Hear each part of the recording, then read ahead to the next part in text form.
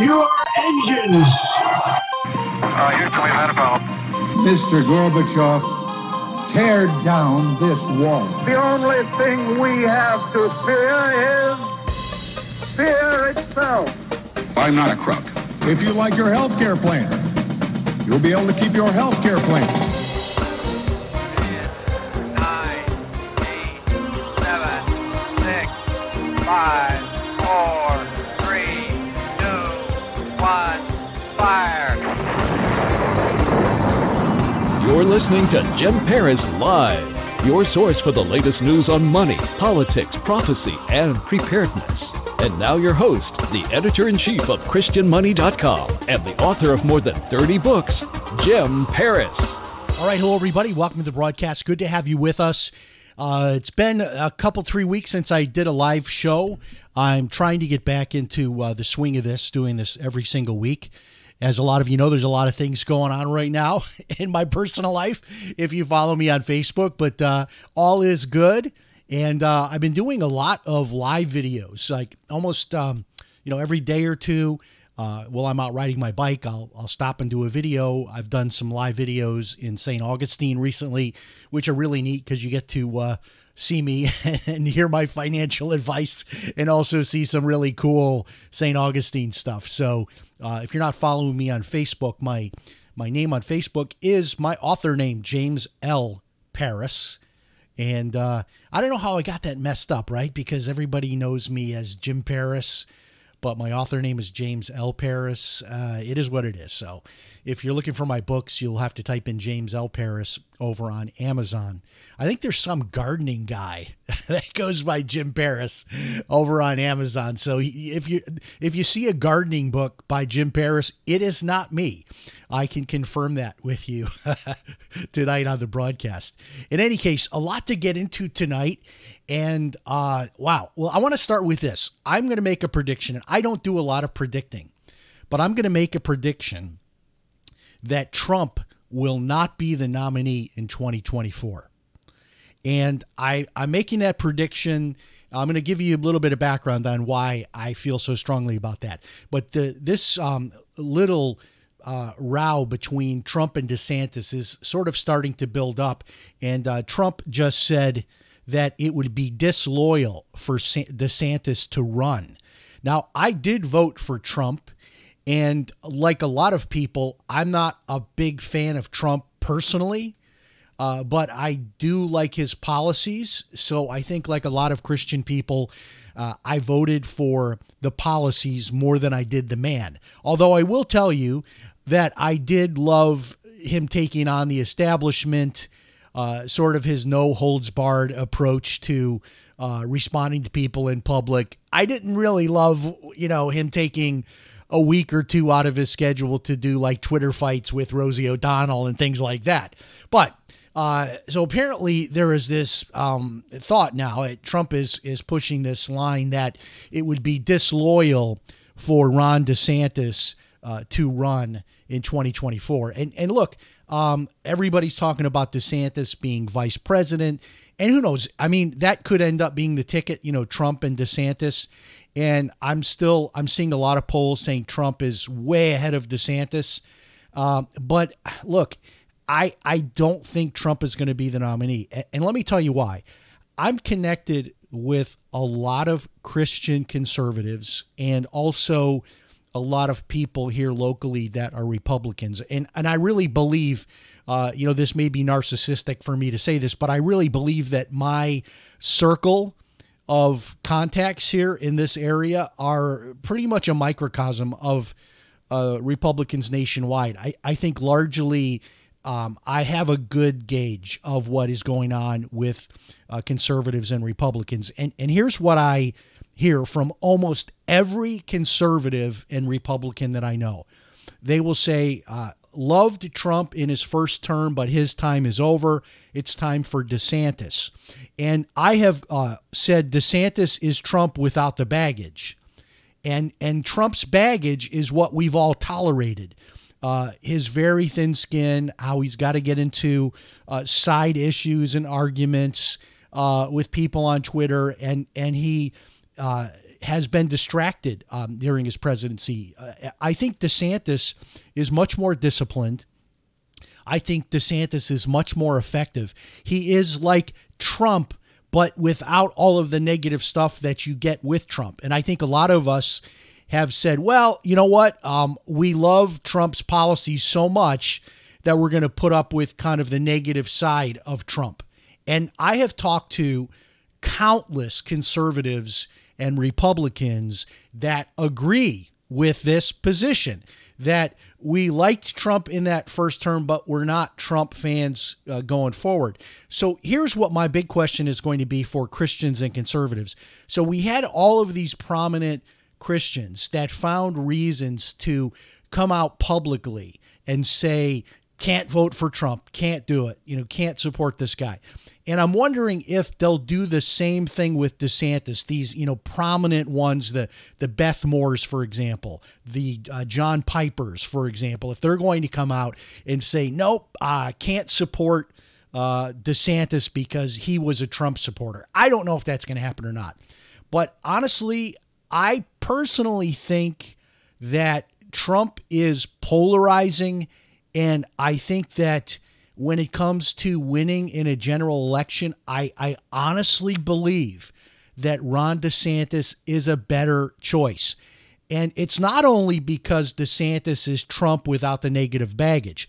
The other thing about DeSantis is he's young. He's like in his mid-40s. And I saw a poll recently, and I think a lot of people agree with this. We are tired of presidents that are 70 and 80 years old, and we've got Biden talking about running again at 80. To me, I think people are looking to harken back, to the days of a younger president like a JFK. I think people would like to see a young family again in the White House, somebody much younger. And I think DeSantis is the guy. I really do. He's obviously going to carry Florida. He would obviously carry Texas. I think he would do really well in Ohio. I think his likability is so much higher than Trump. I just think he's the better option. And I don't see a reason for DeSantis to take the Veep position. I mean, being the vice president of the United States, certainly is an honor and a privilege. But honestly, if I were a governor of a big state like Florida, and I'm the top guy, I'm the top executive in the state, I would think of it honestly as a step down to be a vice president. And that's just my view on it.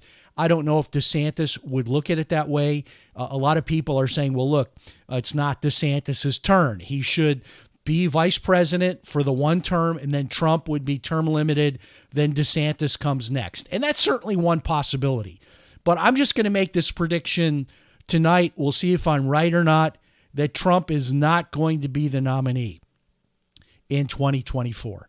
All of these things going on, these legal issues, all of this stuff going on, I don't know. And I think that people, including conservatives, including Republicans, including a lot of Trump supporters, are burned out on Trump. I just feel that way, and I'm curious to hear your thoughts. You can, of course, private message me on Facebook or on Twitter, or you can email me, jim@christianmoney.com. Well, I have to be honest with you and tell you that I lost my cool yesterday. I'm not usually like this. I'm normally the guy that will sit patiently in traffic and not say anything, not beat my horn. I'm the guy that hears other people beeping their horns, and I think, what horrible people. But I did it yesterday. I lost it. And so I love to go up to St. Augustine, and there is a parking garage up there. And so when you pull into the parking garage on a weekend, it's pretty full. So you're going to have to go up to the fourth, to the second or the highest level of the garage to get a parking spot. You just know that. And as you're driving in, and like all parking garages, you start to circle and you go up a level, then you circle again, you go up to the next level. So in any case, it was packed, and there were dozens and dozens of cars behind me, and I'm on the third level, and somebody with a stroller and little kids, a family, they're walking to their car. So the car directly in front of me sees this and decides that they're going to wait for that space to open up. And there's dozens and dozens of cars behind them, including me. I'm the first car behind this lady. And I beat my horn, and she like stuck her head out the window and said, I'm waiting for this spot. I said, look, there are dozens of cars behind you. We can't all wait for this. You have to pull ahead, go up to the next level to find an open space. She refused and sat there, and it was a good 5 or 6 minutes. Now, I have no problems with the family loading their family. I mean, mom and dad loading the kids, loading the strollers, all of that stuff. That's normal. But people are increasingly selfish where, and what's crazy about a parking garage is, so you circle around and you go one level higher, right? All it means is you're just going to go over to the elevator. It's the same number of steps to the elevator, and you're going to press the first floor and you're going to go down. It's literally, it takes you it's not like you're in a big single level parking lot where maybe there's a reason to put your flasher on and make everybody wait 5 or 6 minutes behind you. So you can get that closer space because you don't want to walk as far, which I always think is crazy, right? I mean, don't we all need the exercise? If there aren't any open spaces, go to the farther spaces. But in a parking garage, you just circle up to the next level, you pull your car in, and then you walk the same number of steps to the elevator, and you press the first floor and you go down. It's no big deal. But people are becoming increasingly selfish. And I normally don't do that. I'm not one to lean on my horn and say anything, but I had to say something because I looked in my rearview mirror, and as far as I could see, and I'm on the third level. So this would go the whole third level, the second level, the first level, dozens and dozens of cars are all just sitting there, all waiting because this one lady wants this spot, and she's going to hold everybody up with her blinker on to get this one spot. Anyway, I beat my horn. I said my piece. She rolled up her window, and that was that. But in any case, I mean, I just get to a point sometimes where I'm thinking, can you not think of other people? Can you not think of the other people here? It's not all about you.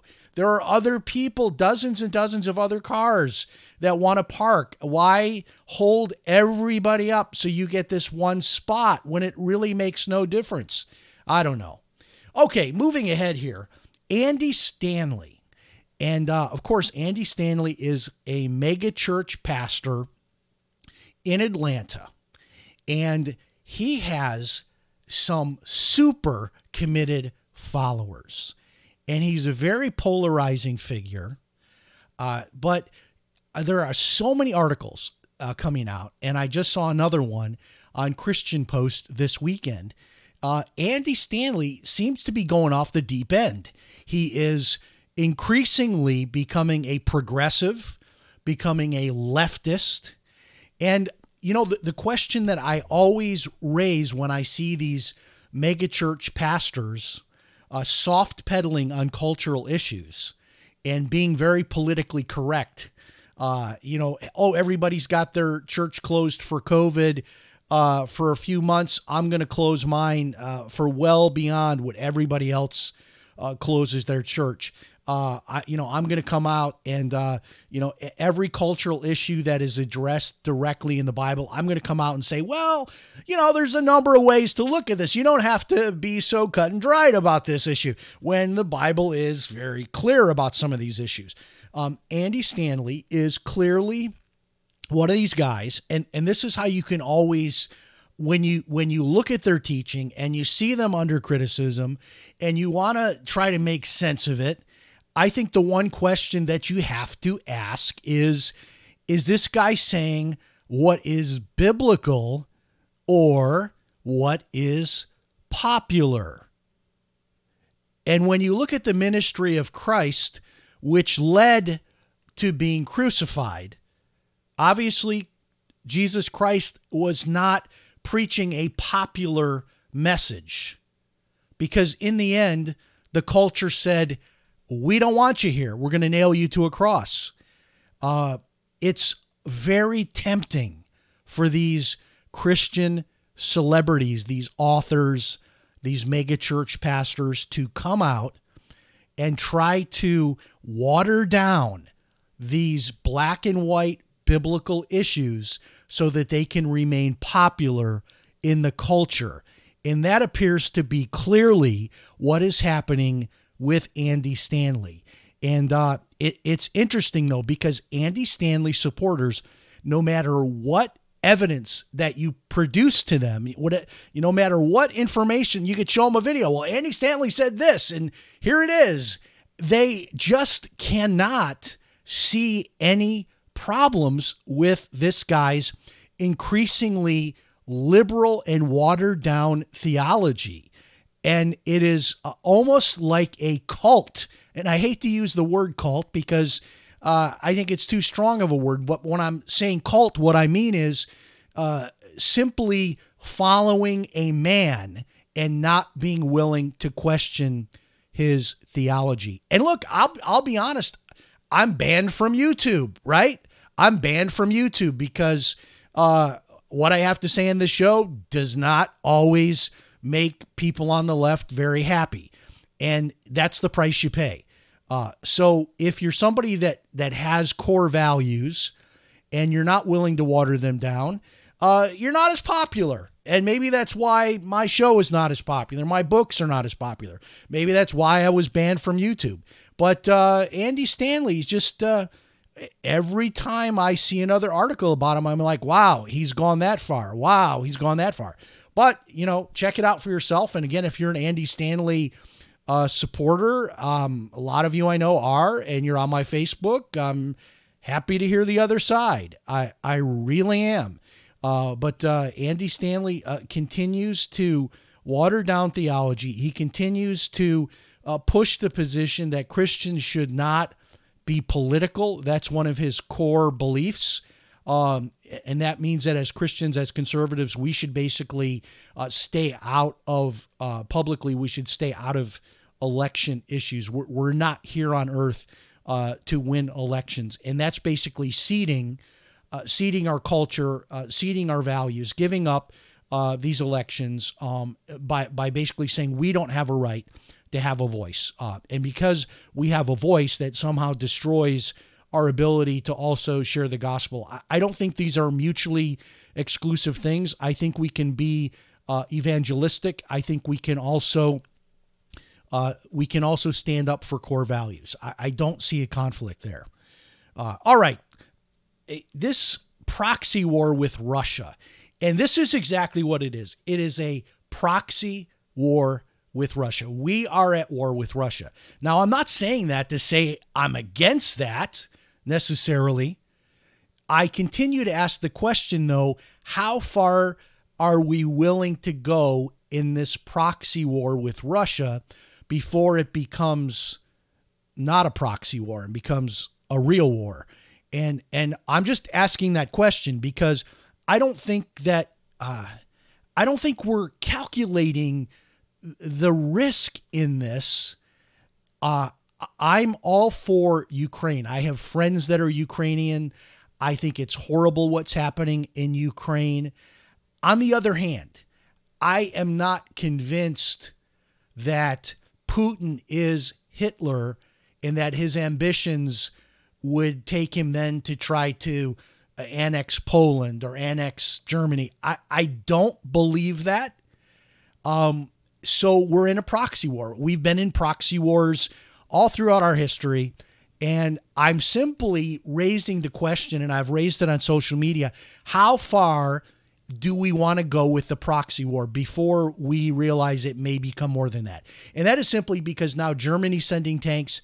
We're going to be sending tanks. And now there's a growing group at the Pentagon that are pushing for us to send F-16 fighter jets to Ukraine.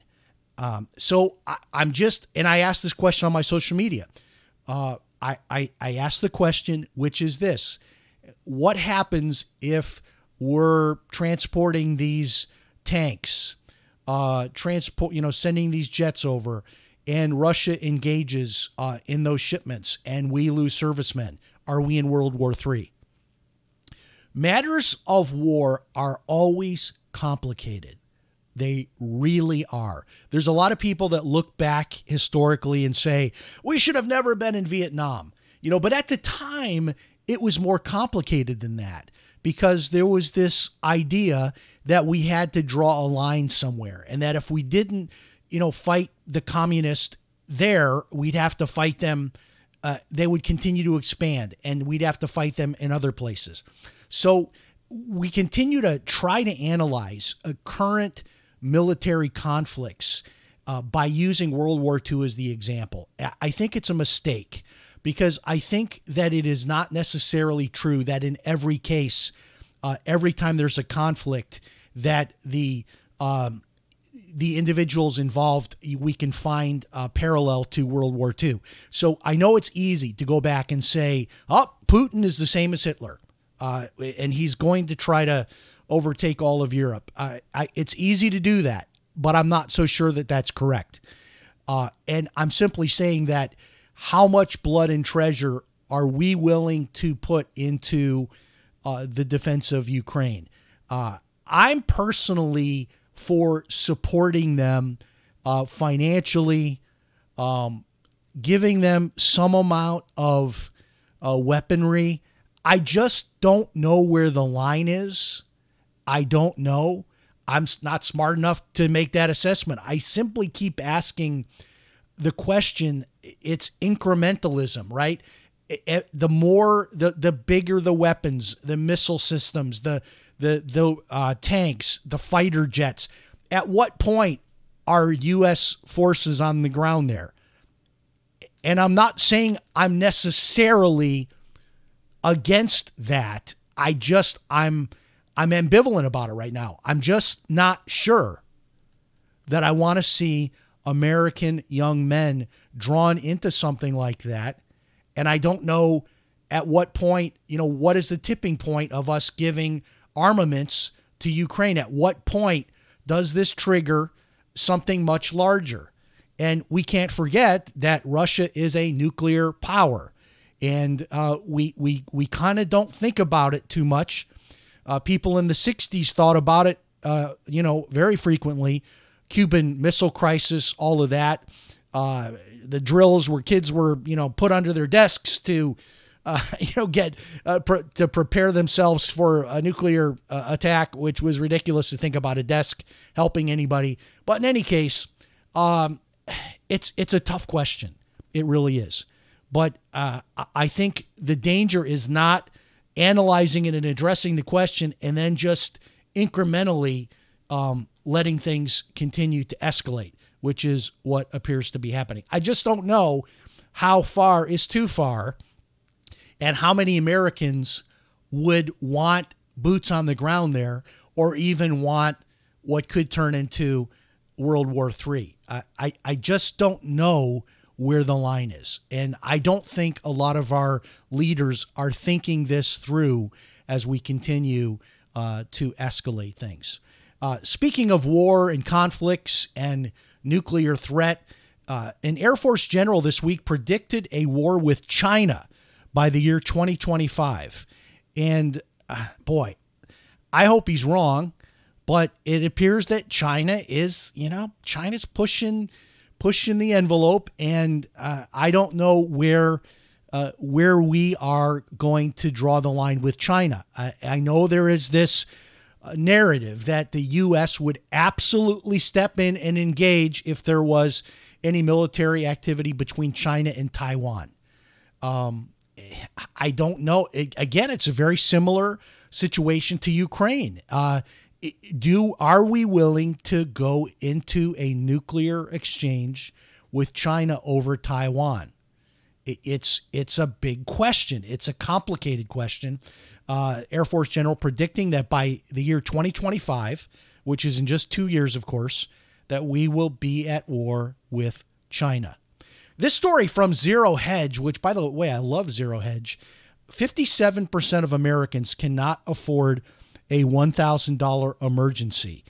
And I'm not sure that this is new. the number is probably higher, of course, than it has been, but very few people have savings for emergencies. And so what happens is, and I know people that live like this, they have no savings. And so this is where these predatory businesses take advantage of people, where people are renting their furniture by the week, even renting their tires by the week or the month. Insanity. Buy here, pay here, car lots, payroll advance type companies. These are the organizations, types of businesses that take advantage of those people that don't have any money in savings. And it looks like times are getting tougher and tougher. And look, when gas is where it is and the price of food is where it is, I'm glad that my kids are all grown. I mean, when you go to the grocery store and a tiny little package of ground beef is $10, when you go to the gas station and you're paying over $3.50 a gallon, not too long ago, $4 a gallon or more, it's tough to make it. It's tough. And it's not just gas. It's not just food. It's pretty much everything is going up in price. Not even to mention things like medical care, for example. And if you got a family that you got to feed 5 people, you're married, you've got 3 or 4 kids, it's tough. It's really tough. And more people are right on the edge with very little money to go to. I saw this today online and I thought it was fascinating because I have never heard of this before, but there is a European documentary company, film company that is doing a film. It's being filmed in Las Vegas, and it is called Mole People. And there are apparently 1,000 homeless people that live in the storm drains in Las Vegas. It is literally like a small city below Las Vegas. And there is a documentary film company that's making a movie about this. And I read an article about it, and they interviewed some of the people. People are down there living in the, the storm drains, and they've got their little area set up where they sleep, and they've got their supplies and everything. And apparently it's like a community in and of itself, and people look out for each other. And that's where the homeless are living. And I am noticing, even here in my town, which is a little bit more of an upscale beach community here in Florida, I'm noticing more and more homeless people. And in St. Augustine, where I go a lot, 20 minutes from here, tons of homeless people. So the confusion about this is why there are so many. It seems like there's a growing number of homeless people, but there's also this shortage of workers. There's this shortage of workers, in particular in places like restaurants. These are unskilled jobs where it's like, look, and I'm even seeing signs like fast food places here saying starting wage, $15, $17 an hour.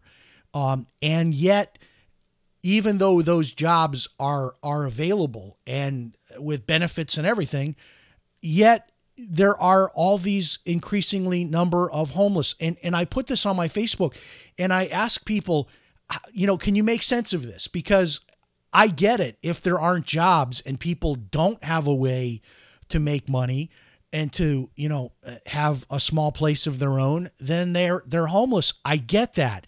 Obviously you go back to, movies like, Grapes of Wrath, the Great Depression, all of that. I get that. But I don't understand this increasing number of homeless and help wanted signs everywhere.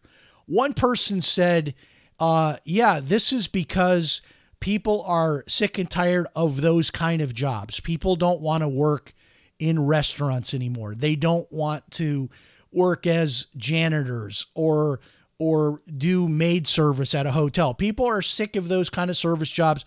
And post-COVID, they're not going back to that kind of stuff. Well, I don't know. I mean, when I was younger, I did those kind of jobs when I was growing up. I worked in restaurants. A lot of what I did was cleaning toilets, mopping, sweeping. I mean, I've cleaned up horrible stuff. I worked at a 24-hour restaurant where people would come in drunk and throw up, and they would say, Jim, get a mop and a bucket. And I'd be out there cleaning it up. It's tough because I know restaurant owners, I know restaurants here locally that are closing down because they can't get workers. But yet the number of homeless, the number of people struggling is going up. One other theory on this is that there is an increasing, there's obviously been increasing money for COVID relief. So these programs where people are getting more in SNAP, the food stamp program. They're getting more money for that. They're getting more tax, credits, earned income credit, those kind of things. So those programs, a lot of the state welfare programs have been all boosted. I'm going to cough here for a second. All boosted during the COVID time. And those programs are all tapering off now. So all of that money, it's not going away completely. It's just tapering back to where it was before COVID. And that tapering back is just coming to fruition now. And people are predicting, well, when people get so much less in their earned income tax credit, when they get so much less for the SNAP program, for the food stamp program, when there's not as much money, they're going to go back to work. I don't know. I don't know. It's just an interesting cultural shift that has happened in our employment market where we've lost kind of this service level. I think part of it too is teenagers. When I started a paper out when I was like 8 years old. I had 9 years old. I had a paper out, banging on people's doors, collecting money for their newspaper subscription, getting up when it was dark, going on my bicycle in the snow to deliver newspapers. And teenagers today, I think a lot of teenagers today are just too good to work. And I'm seeing this like, I can't because I'm in the IB program or the AP program, or I'm in all these after school things, debate club and all these things. And you know what? I think all of that is wonderful. I really do. But I also think there is a place for young people to work. And even if it's just a summer job. So, okay, you can maybe convince me you can't work during the school year because you're super academically achieving. You've got all this stuff you're doing after school. You're the president of your class. You're the president of the debate club. You're the quarterback on the football team, head of the cheerleader squad. Oh, okay. You sold me. You can't work during the school year. But what about the summer? What about a summer job? I don't know. I think part of it is teenagers have disappeared too from the workforce, which that used to be, those kind of starter jobs, working at the restaurants, washing dishes, that kind of stuff. My kids had those kind of jobs when they were growing up. I had those kind of jobs growing up. I think it builds character. I think it's good to have those experiences. It just seems like something's changing in our culture. This story in Jay Leno, who, recently had that garage fire where he had all those serious burns, some kind of a steam fueled car that he was working on, and he got burned. That was a few months ago. Well, now there was a motorcycle. He was in a motorcycle wreck and has multiple broken bones. And I think he's 72 now. I always liked Jay Leno. So our best wishes go out to Jay Leno for a speedy recovery. So one thing I have been talking about a little bit, because a lot of my videos on Facebook are about mortgages, because I am, working in that industry again, that there are down payment assistance programs. And this is really popular now. So if you qualify for an FHA, loan, 96.5% loan, that 3.5% down payment can actually be paid by a nonprofit organization. And I've got a lot of good information on this. I just want to throw this out. If you're somebody that wants to buy a home and you could otherwise qualify, but you don't have the down payment money, you can get in touch and I'll, give you some resources. In one case, I have a national program that just requires you to take an online class to be able to get approved for this grant money. There's about 12 different ways to qualify for the grant money.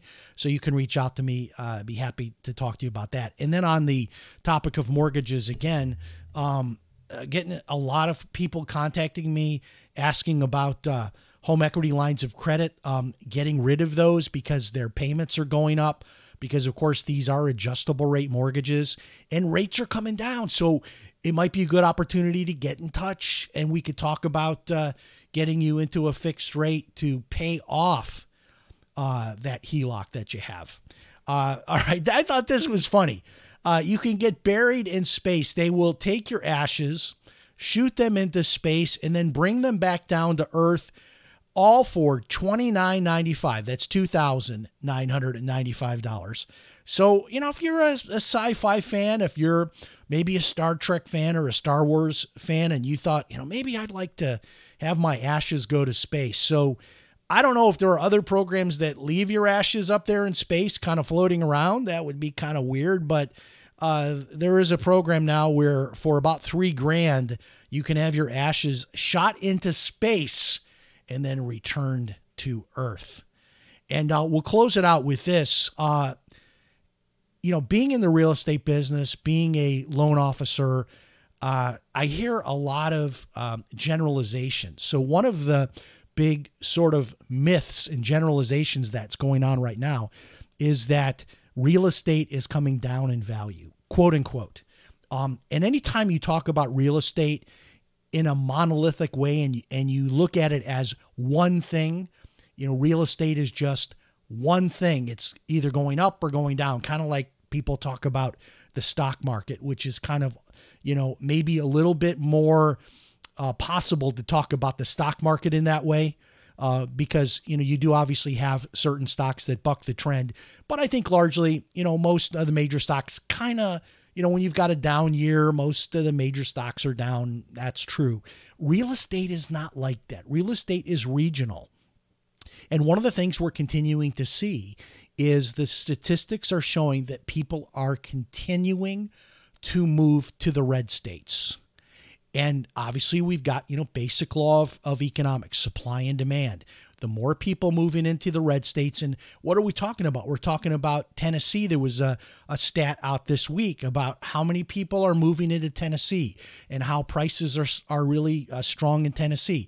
Texas, Florida, even the Carolinas. So there is a migration, and this is largely because of this cultural shift in remote working. I think that is part of it.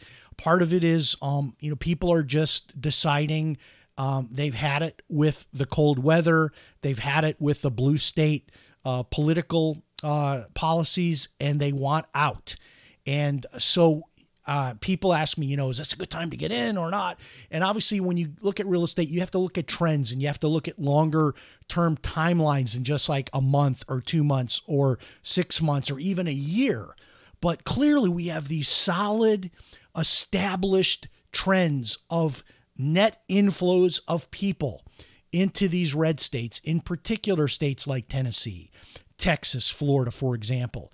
And that's why I continue to be so bullish on real estate in these areas. Hey, if you're looking to move to Florida, where I live, I'd love to help you. I'm not in the real estate side of it anymore, but I do have real estate brokers and agents that I can refer you to, and I can certainly talk to you about the financing side of it, which is, a large part of what I presently do during my day hours. All right, that is another episode for you. Thank you so much for joining us. Reach out. Let me know if you've got a question you'd like me to address on the show. If you agree or disagree with something I said on the show, I'm always open to getting educated. I post sometimes a video or an article and somebody says, hey, you got this wrong. And if I get it wrong, I'm going to say I got it wrong and fix it. So I'm always happy to get educated and hear the other side. Thanks so much for joining us. Remember, if it's Sunday night, it's Jim Paris Live. So long, everybody. Talk to you next time.